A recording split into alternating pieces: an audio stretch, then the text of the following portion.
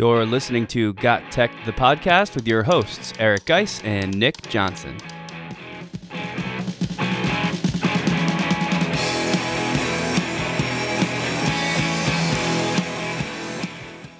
Welcome back, everyone, to Got Tech, the podcast. This is episode 20, called Quarter 1 Grading Tips, Pop Culture Lessons, and Being Thankful. In this episode, we'll talk about some ways to alleviate end-of-quarter grading headaches. Next, we'll discuss some ways to enhance student interest by integrating pop culture into lesson design. In the spirit of the season, we'll also take a moment to be thankful for the successes of some of our former students and what this can provide our current classes. As always, we'll end the show with another Tech Battle Royale. Here we go.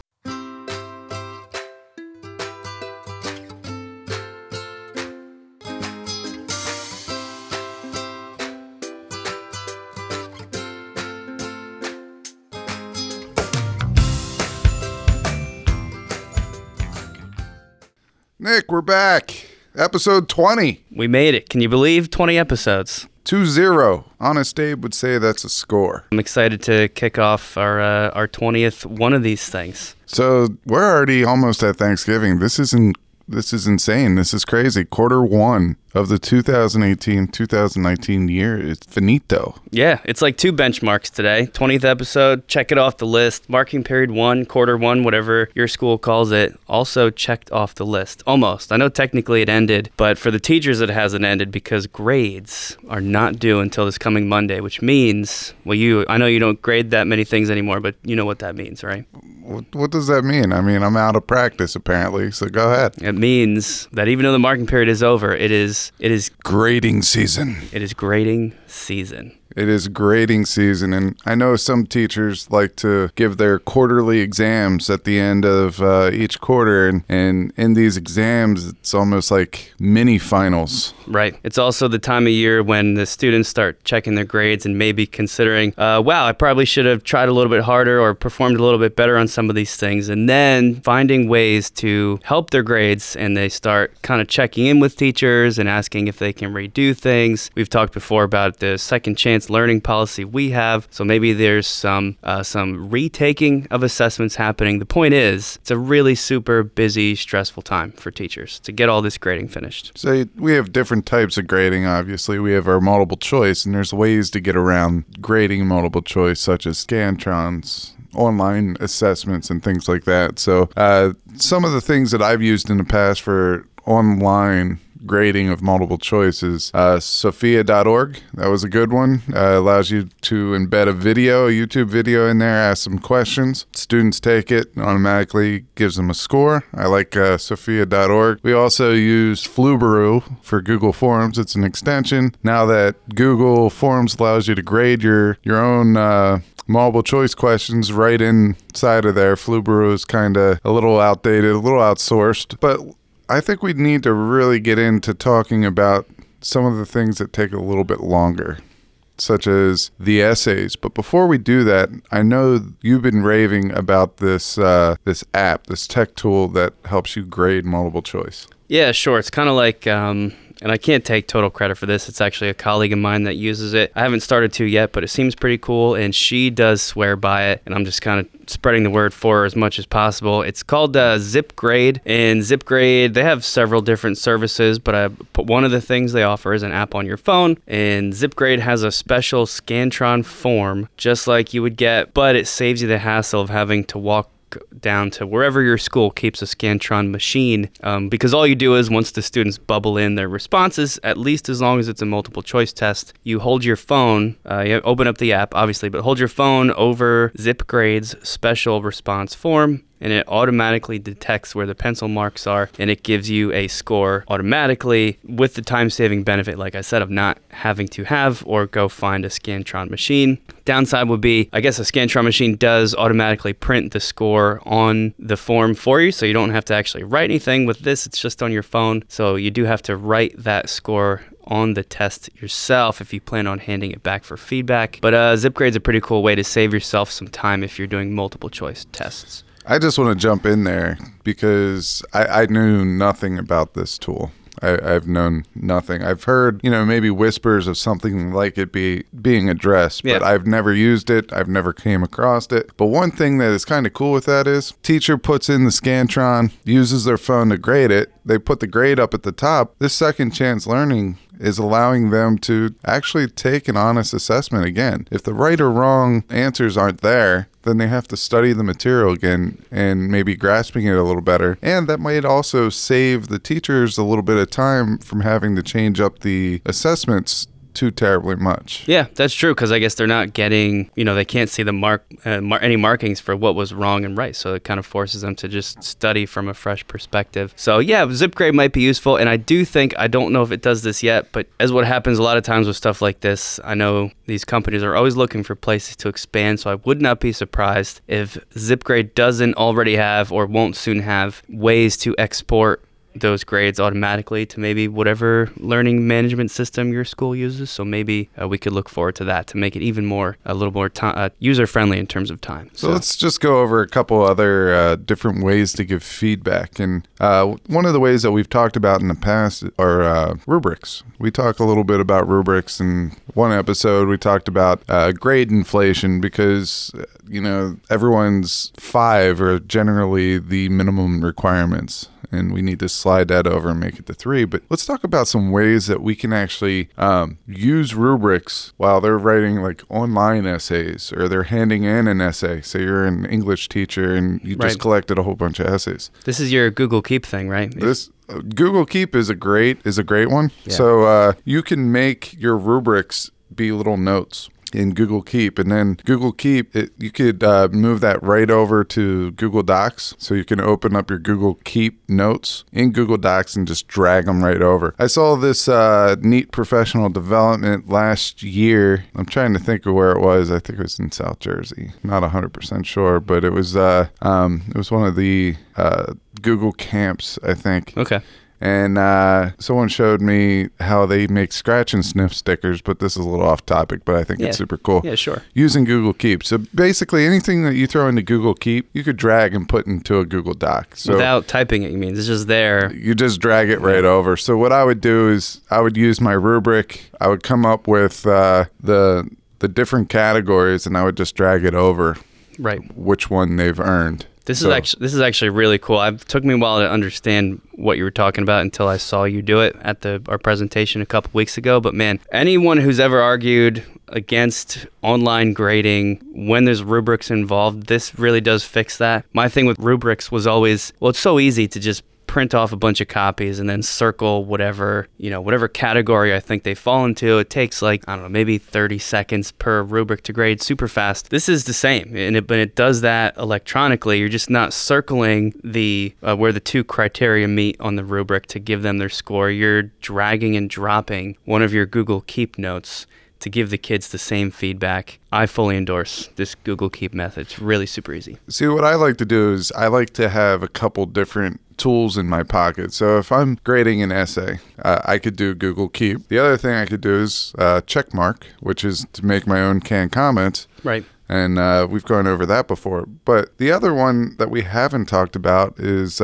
Talk and Comment. It's an extension, and basically what it allows you to do is record your voice to give feedback. And you do it right in the Google Doc. You download Talk and Comment. A little microphone comes up to the right, you click on it, and you start giving your verbal feedback. So say you wanted to drag a rubric in from Google Keep into their document, and then you can give them verbal feedback for each one of the categories. If you're doing a claims evidence reasoning, you could do your claim was well supported, it earned a 4 out of 5. One thing that you could have approved on there was whatever it is. Then you go to the evidence. You found some great evidence to support your claim. However, all these are from invalid internet sources, non-scholarly internet sources. Right.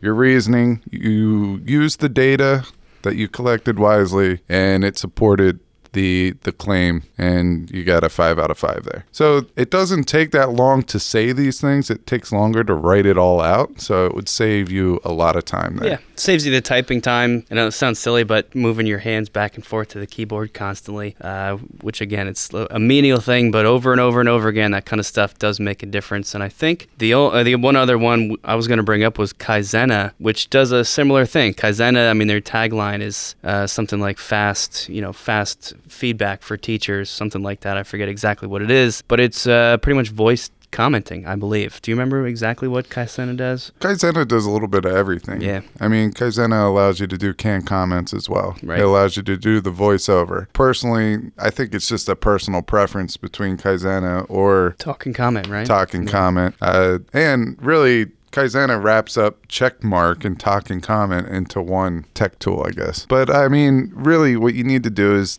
take a couple of minutes, sit down with one of these tech tools and really see what it has to offer. Once you get into a process, all this time, the learning curve definitely shrinks, and it's going to give you a chance to be more productive while you grade. And it's going to free up more time at the end. You just got to get into it, work with it, and I'm telling you, this is going to help you be more productive in the long run.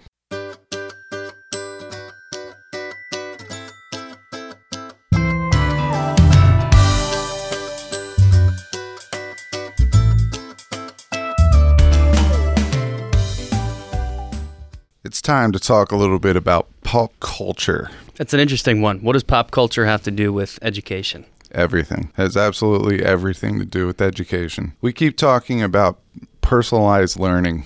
We keep talking about being relatable to your students, and what better way to take current events or even past pop culture and bring it to life through lessons. So there's some type of connection or motivational piece to get students interested in what you're doing. Okay, so really pop culture can just be a way to kind of get students to buy into what you're talking about, or maybe even show them how it could be useful in a real world scenario because they're seeing how it might relate to things outside of school. Exactly. I mean, I used to do things with current events every Friday, and I would just pick one and we would talk about it. It had nothing to do with science. Right.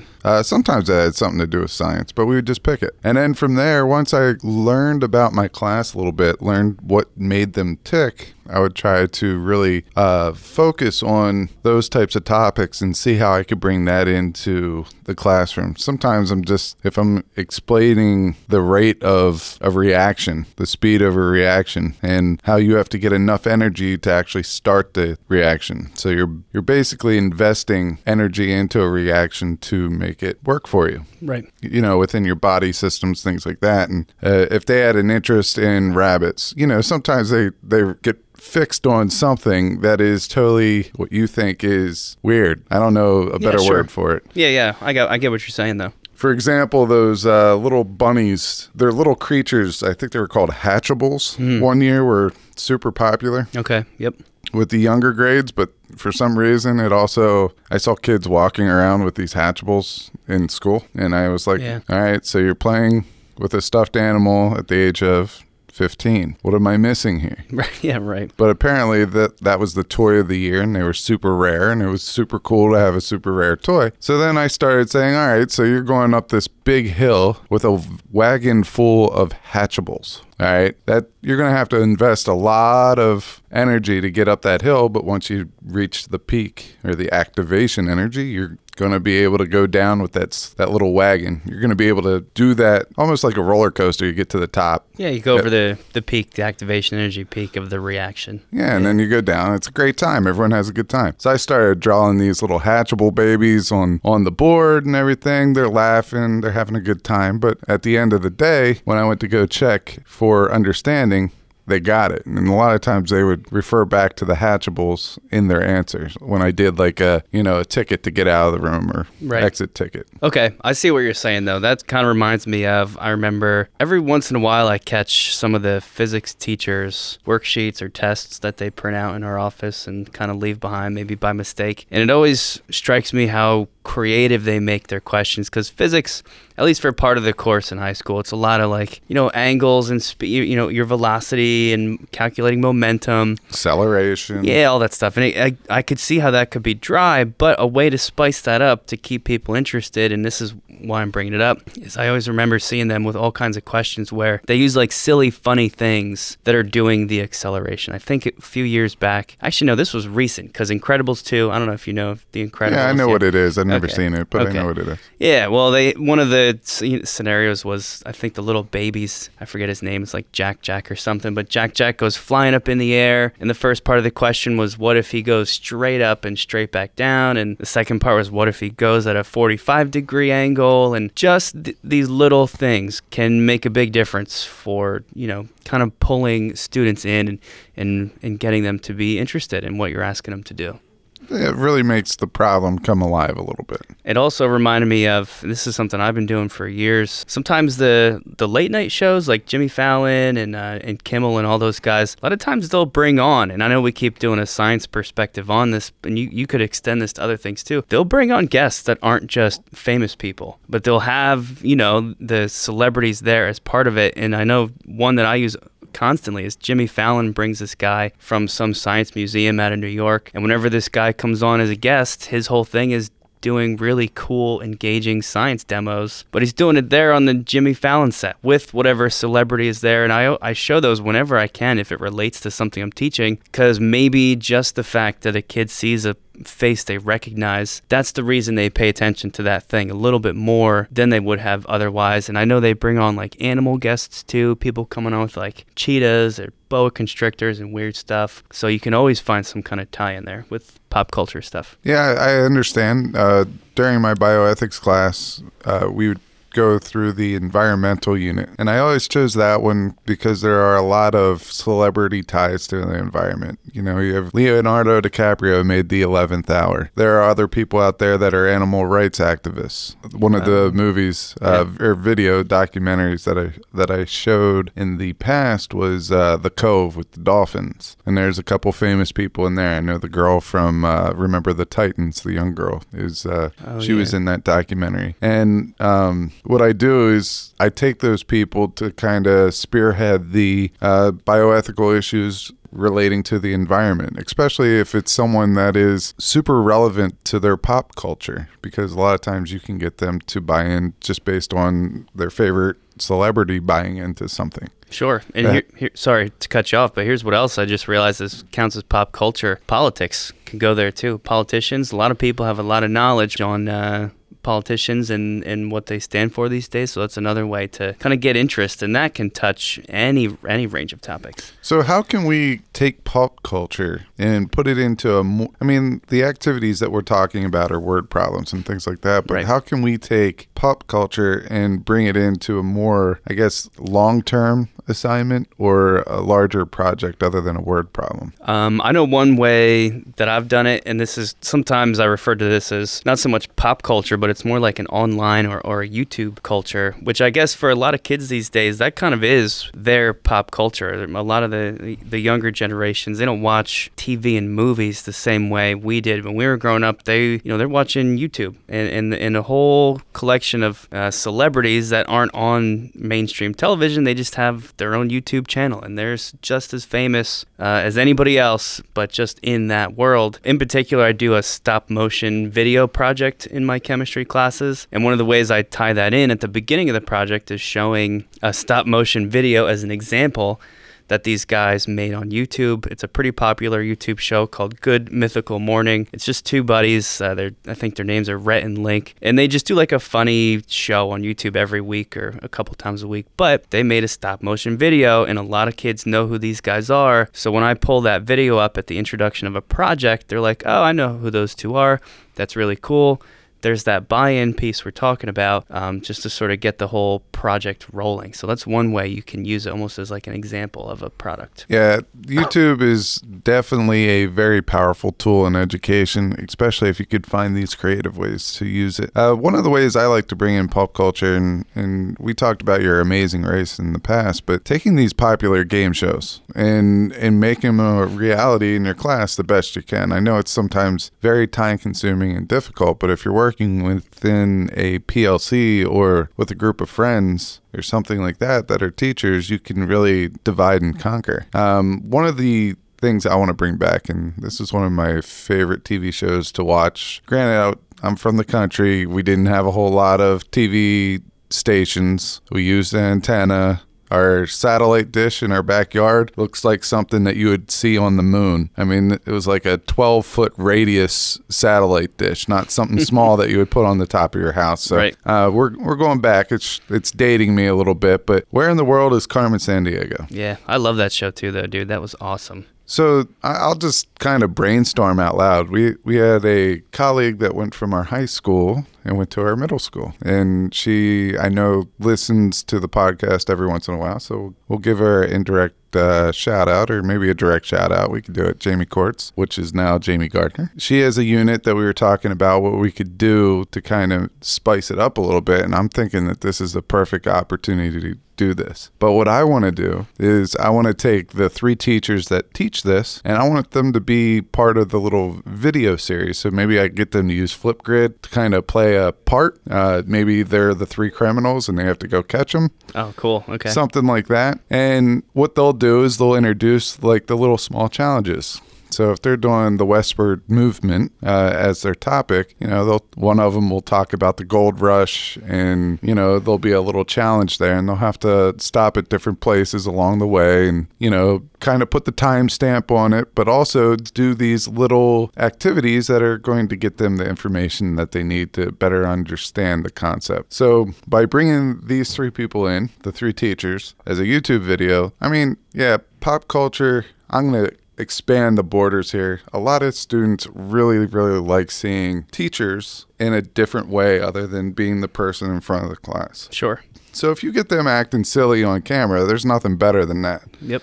And that in itself, I think, is some type of pop culture in a way. Well, teachers are kind of like super minor level celebrities within a school. Everybody knows who they are, at least. You know what I mean? So like you said, when you get a teacher doing something out of the ordinary, that's a huge buy-in. So you can use it in the same way as a pop culture. So what I'm thinking is we'll get them involved. We'll have these activities that they have to do. It's almost like a choice board. In a way, it gives them several different opportunities to portray that they have the skills needed for that section. And then at the end, depending how well they score, that will say whether or not they caught the criminals. Maybe they caught 1 out of the 3. Who knows? There's plenty of options here, but I'm just thinking out loud and thinking how I could bring this to life while collaborating with people that know the content way better than I do. That's great. Yeah, game shows is an easy way to bring in pop culture reference. So I think we brought up some pretty cool stuff here, whether it's,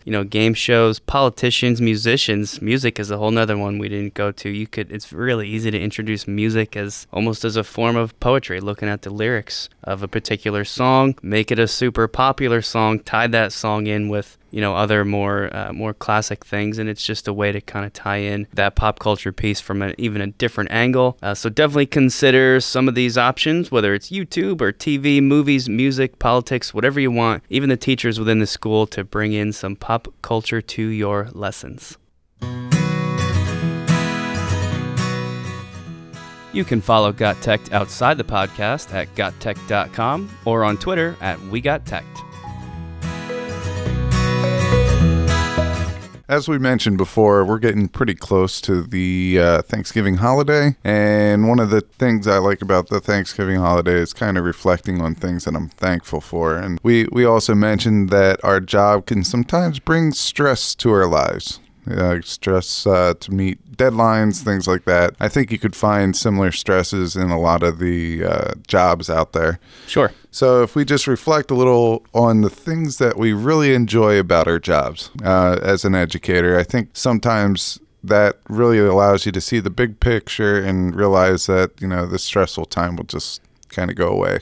Yeah, and that's what the holidays should be about, and this is a good time of year to do it, like we just talked about in segment 1, kind of wrapping up the first marking period, tying a lot of the knots and closing up the loose ends on all those beginning of the year headaches. A lot of that's ending and everybody's sort of settling into a groove for the year. It's a good time to reflect on some of that stuff. And I know this is maybe more of an occurrence at the high school level, but I know for a fact a lot of middle school and even elementary teachers. My mom was an elementary art teacher for years, and she gets it too. So what I'm talking about is when you regain contact or when you make contact again with former students and they come back and they almost go out of their way to get a hold of you or speak to you about what they're doing now, that by itself is cool because it means even though they've moved on in their lives, they're still thinking back on their education enough to reach out to some of their former teachers. And that's even better when they actually come to you and say that something you did had a positive experience on them. Yeah, that impact that you have on them is priceless, especially when they come back and you see them as a young adult. I remember seeing someone as a 9th grader and thinking it was pretty cool because I had them again as a 12th grader, and just to see how much they've grown over those 4 years of high school. And then they come back 3-4 years later when they're done with college, and all of a sudden they're a biochemical engineer. Or, they're going to med school, and one day they could be the person that, prescribes me something to cure migraines. Yeah, it's really crazy. I just had one of these things recently. I actually ran into this girl, her mother actually, in a session you and I were running, and she pulled me aside and was like, do you remember me? Do you remember my daughter? And once she started saying that, I did. And she was telling me that her daughter is now, I think, some sort of a chemical engineer, which is always so cool to hear because that's like, as a chemistry teacher, that's kind of my hope, is that the stuff we talk about every day appeals to a couple kids enough. Even out of the 100 kids I teach for the year, if even 3 or 4 of them, if they decide that that's their thing, if that's what they're interested in, and then that becomes their life's pursuit and their career like it is for this girl, that's like the most rewarding stuff you can hear. And at least for me, I always feel like I'm sort of taking advantage of the situation, but my first question is always, would you be willing to come in and talk to the current high school kids? Because for them, that's super powerful. Yeah, they see someone that they could relate to because essentially they were them just a couple years, prior. And to get that type of real world grasp is awesome. I mean, I kind of relate that to parenting a little bit. Sometimes the kid doesn't want to hear the father or the mother. But if someone says the same thing that isn't the father or the mother, they'll listen. So it's just another way of opening a couple doors to a couple students. For me, recently, one of my former students, she got a lead part on a off-Broadway show called The Hello Girls. It's a good history lesson. It's based off of a real true story. I believe it was in World War I, and the men overseas fighting for our country, they needed switchboard operators. Okay, and they found that, the soldiers that were over there, maybe it was wounded soldiers that could no longer fight or whatever the case is, couldn't operate the switchboard. So what they did is they threw an ad out there for women to go from the United States overseas and become switchboard operators.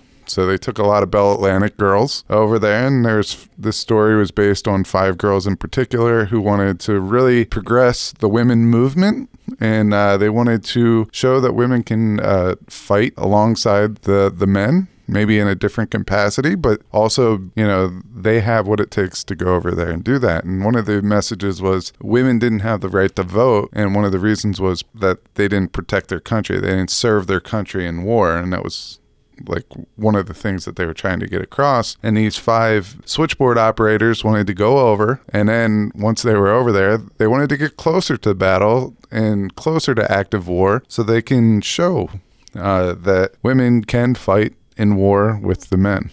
So that was the whole thing. It's based off a true story. Don't want to give away the ending, but you guys can go to New York City and get tickets and watch the Hello Girls. This was your former student, you said, that had the lead in this thing? She had the lead. It's a musical. Everybody in the cast was super talented, but I might be a little biased, and I think she was the best one. Yeah. So I guess just like we said, especially during this time of year, but even throughout the year as it progresses and eventually finishes up, for all the stress and craziness and deadlines and sometimes unreasonable expectations put on teachers, it's important to remember the effects that you have on not some of your students, I would probably say a lot of your students, even if you don't hear from them, and just to realize and sort of keep in the back of your mind that that's kind of why we do this and what makes all that stress worth it in the end. Happy holidays, everybody.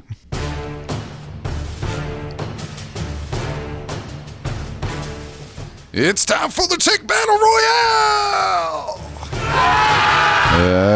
That's right. It's time for the Tech Battle Royale. This is where Nick and I go mano y mano, one-on-one. I wish I had a whole bunch of other stuff going here, but I'm telling you this right now. Lock and key, my friend. Lock and key. That sounds intimidating. What does that mean? It means I have a lock, I have a key, and I'm about ready to open up a whole lot of goodness on you today. All right. Well, let's get into it. I guess we'll get ready to spin the wheel and go through some of our potential categories. If you haven't listened before, some of the categories we feature are things such as productivity, video, screencasting, student favorite, teacher favorite, spinner's choice. Could be anything this time. Guys, why don't you spin the wheel? Here we go.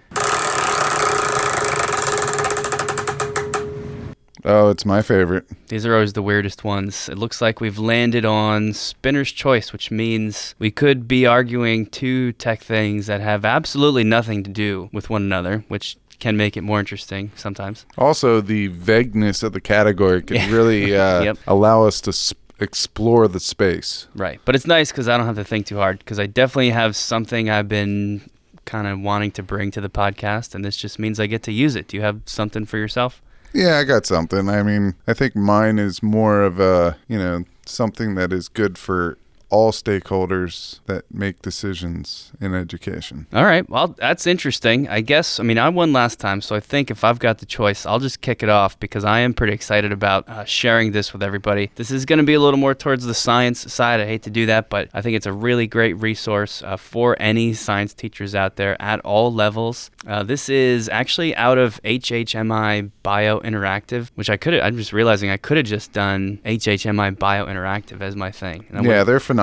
Yeah, I would have beat you for sure. I'm not going to do that. I'm just going to talk about one specific thing from HHMI Bio Interactive. If you want to find this resource, that's all you have to do is Google HHMI Bio Interactive. In the particular simulation I'm going to discuss, or that I'm going to feature for this tech battle, is called How Science Works. And it's just had me really excited recently because of a kind of a shift that's been happening for science teachers, moving away from how most students were taught about science and the way it functions in the real world, which is this thing called the scientific method, where there's a hypothesis and you test it and make a conclusion based on your testing and the data you gather. That whole thing is sort of changing with the current understanding that sort of in the real world, science is way more complex than those 3 to 4 simple stages. There's a lot of recirculating, repeating steps, making observations, asking questions, sharing data, reading about prior science discoveries. So what HHMI did is tried to put together a framework that is easy for students to understand because of how complicated this process really is. And it's hard for me to describe, so any science teachers that are interested in this, I encourage you to just go check it out for yourselves. The gist of it is there's an interactive simulation, and there's two versions, a standard one and a simplified one. I think the simplified one looks like it might be more for like middle school level because it leaves out some of the finer details, and then the standard one maybe your higher level or high school students, but it looks like a big giant infographic or flowchart. But the cool thing about it is each one of the bubbles is a different component of the scientific process. So one of the bubbles, for example, says making observations. Another one says asking questions. And what it allows you to do is click on the bubble, and the student can type into that bubble what they're doing to make observations. And then after that, what questions are they asking? And there's like 15 of these things. And my favorite part is that after they've typed in whatever they want into all these different fields, there's an export button, and it automatically sends everything they've typed in and creates a Google Slides presentation from that. So it's an easy way to share with the teacher what they've put into the simulation, what they've added into it, or to share with each other, or for class presentation. Somebody even had the idea of you could, share like a scholarly research article with the students and have them read it and break it down using this map. And then that automatic generation of the Google slide would just be an easy way for them to share their ideas. So I know it's a little bit limited for who it applies to, but I think for the science teachers out there, How Science Works is going to be a good one. Yeah, I think that's pretty cool, but I think you're selling yourself short. I mean, just saying it's a science app, I think you can use that in a lot of different ways across the subjects. I do think it's relevant there. Totally. But anyway, I think mine's still better. Yeah. And I'm going to go right into it. And mine's Think of it as like a database for all things education. What I mean by that is it's a product index, and it's called EdSurge. It comes off of the edsurge.com website, and if you go down to the very bottom and you go to product reviews, it's pretty cool. It breaks things down into 5 different categories: curriculum products, teacher needs, educational operations, post-secondary, and everything else. So if you're an administrator, you're going to find this useful. If you're a teacher, you're going to find this useful. If you're in post-secondary education, you're going to find this useful. I find it very useful. And let me tell you why. So you have all these products under these categories. So for example, curriculum products, some of the products that are listed underneath there, they're broken down into kind of like topics: 21st century skills, the arts, engineering, language arts, language learning, math, science, social studies. And then you see these topics, and to the left of it, you can see how many products fit underneath that category. So for 21st century skills, there are 63 products that they have reviewed, and you could go in there and look at the reviews for each one of these products. So if I clicked on 21st century skills, and I could see all these products that have been used that help you with the 4 C's of the 21st century. Now, within this search window, you can provide filters. For example, if you're a high school teacher and you want to just look at the products for high school teachers, you can do that. You can look at the curriculum type, and do you want this to be part of the core curriculum? If so, you could search by that. If it's just something supplemental, you could do that. You could search by costs or usage or tech requirements, all that stuff. Now, if we go back, some of the categories that I think are pretty awesome, I do like the 21st century skills, but you have collaboration tools, you have assessment tools, you have lesson planning tools, professional learning tools, video tools,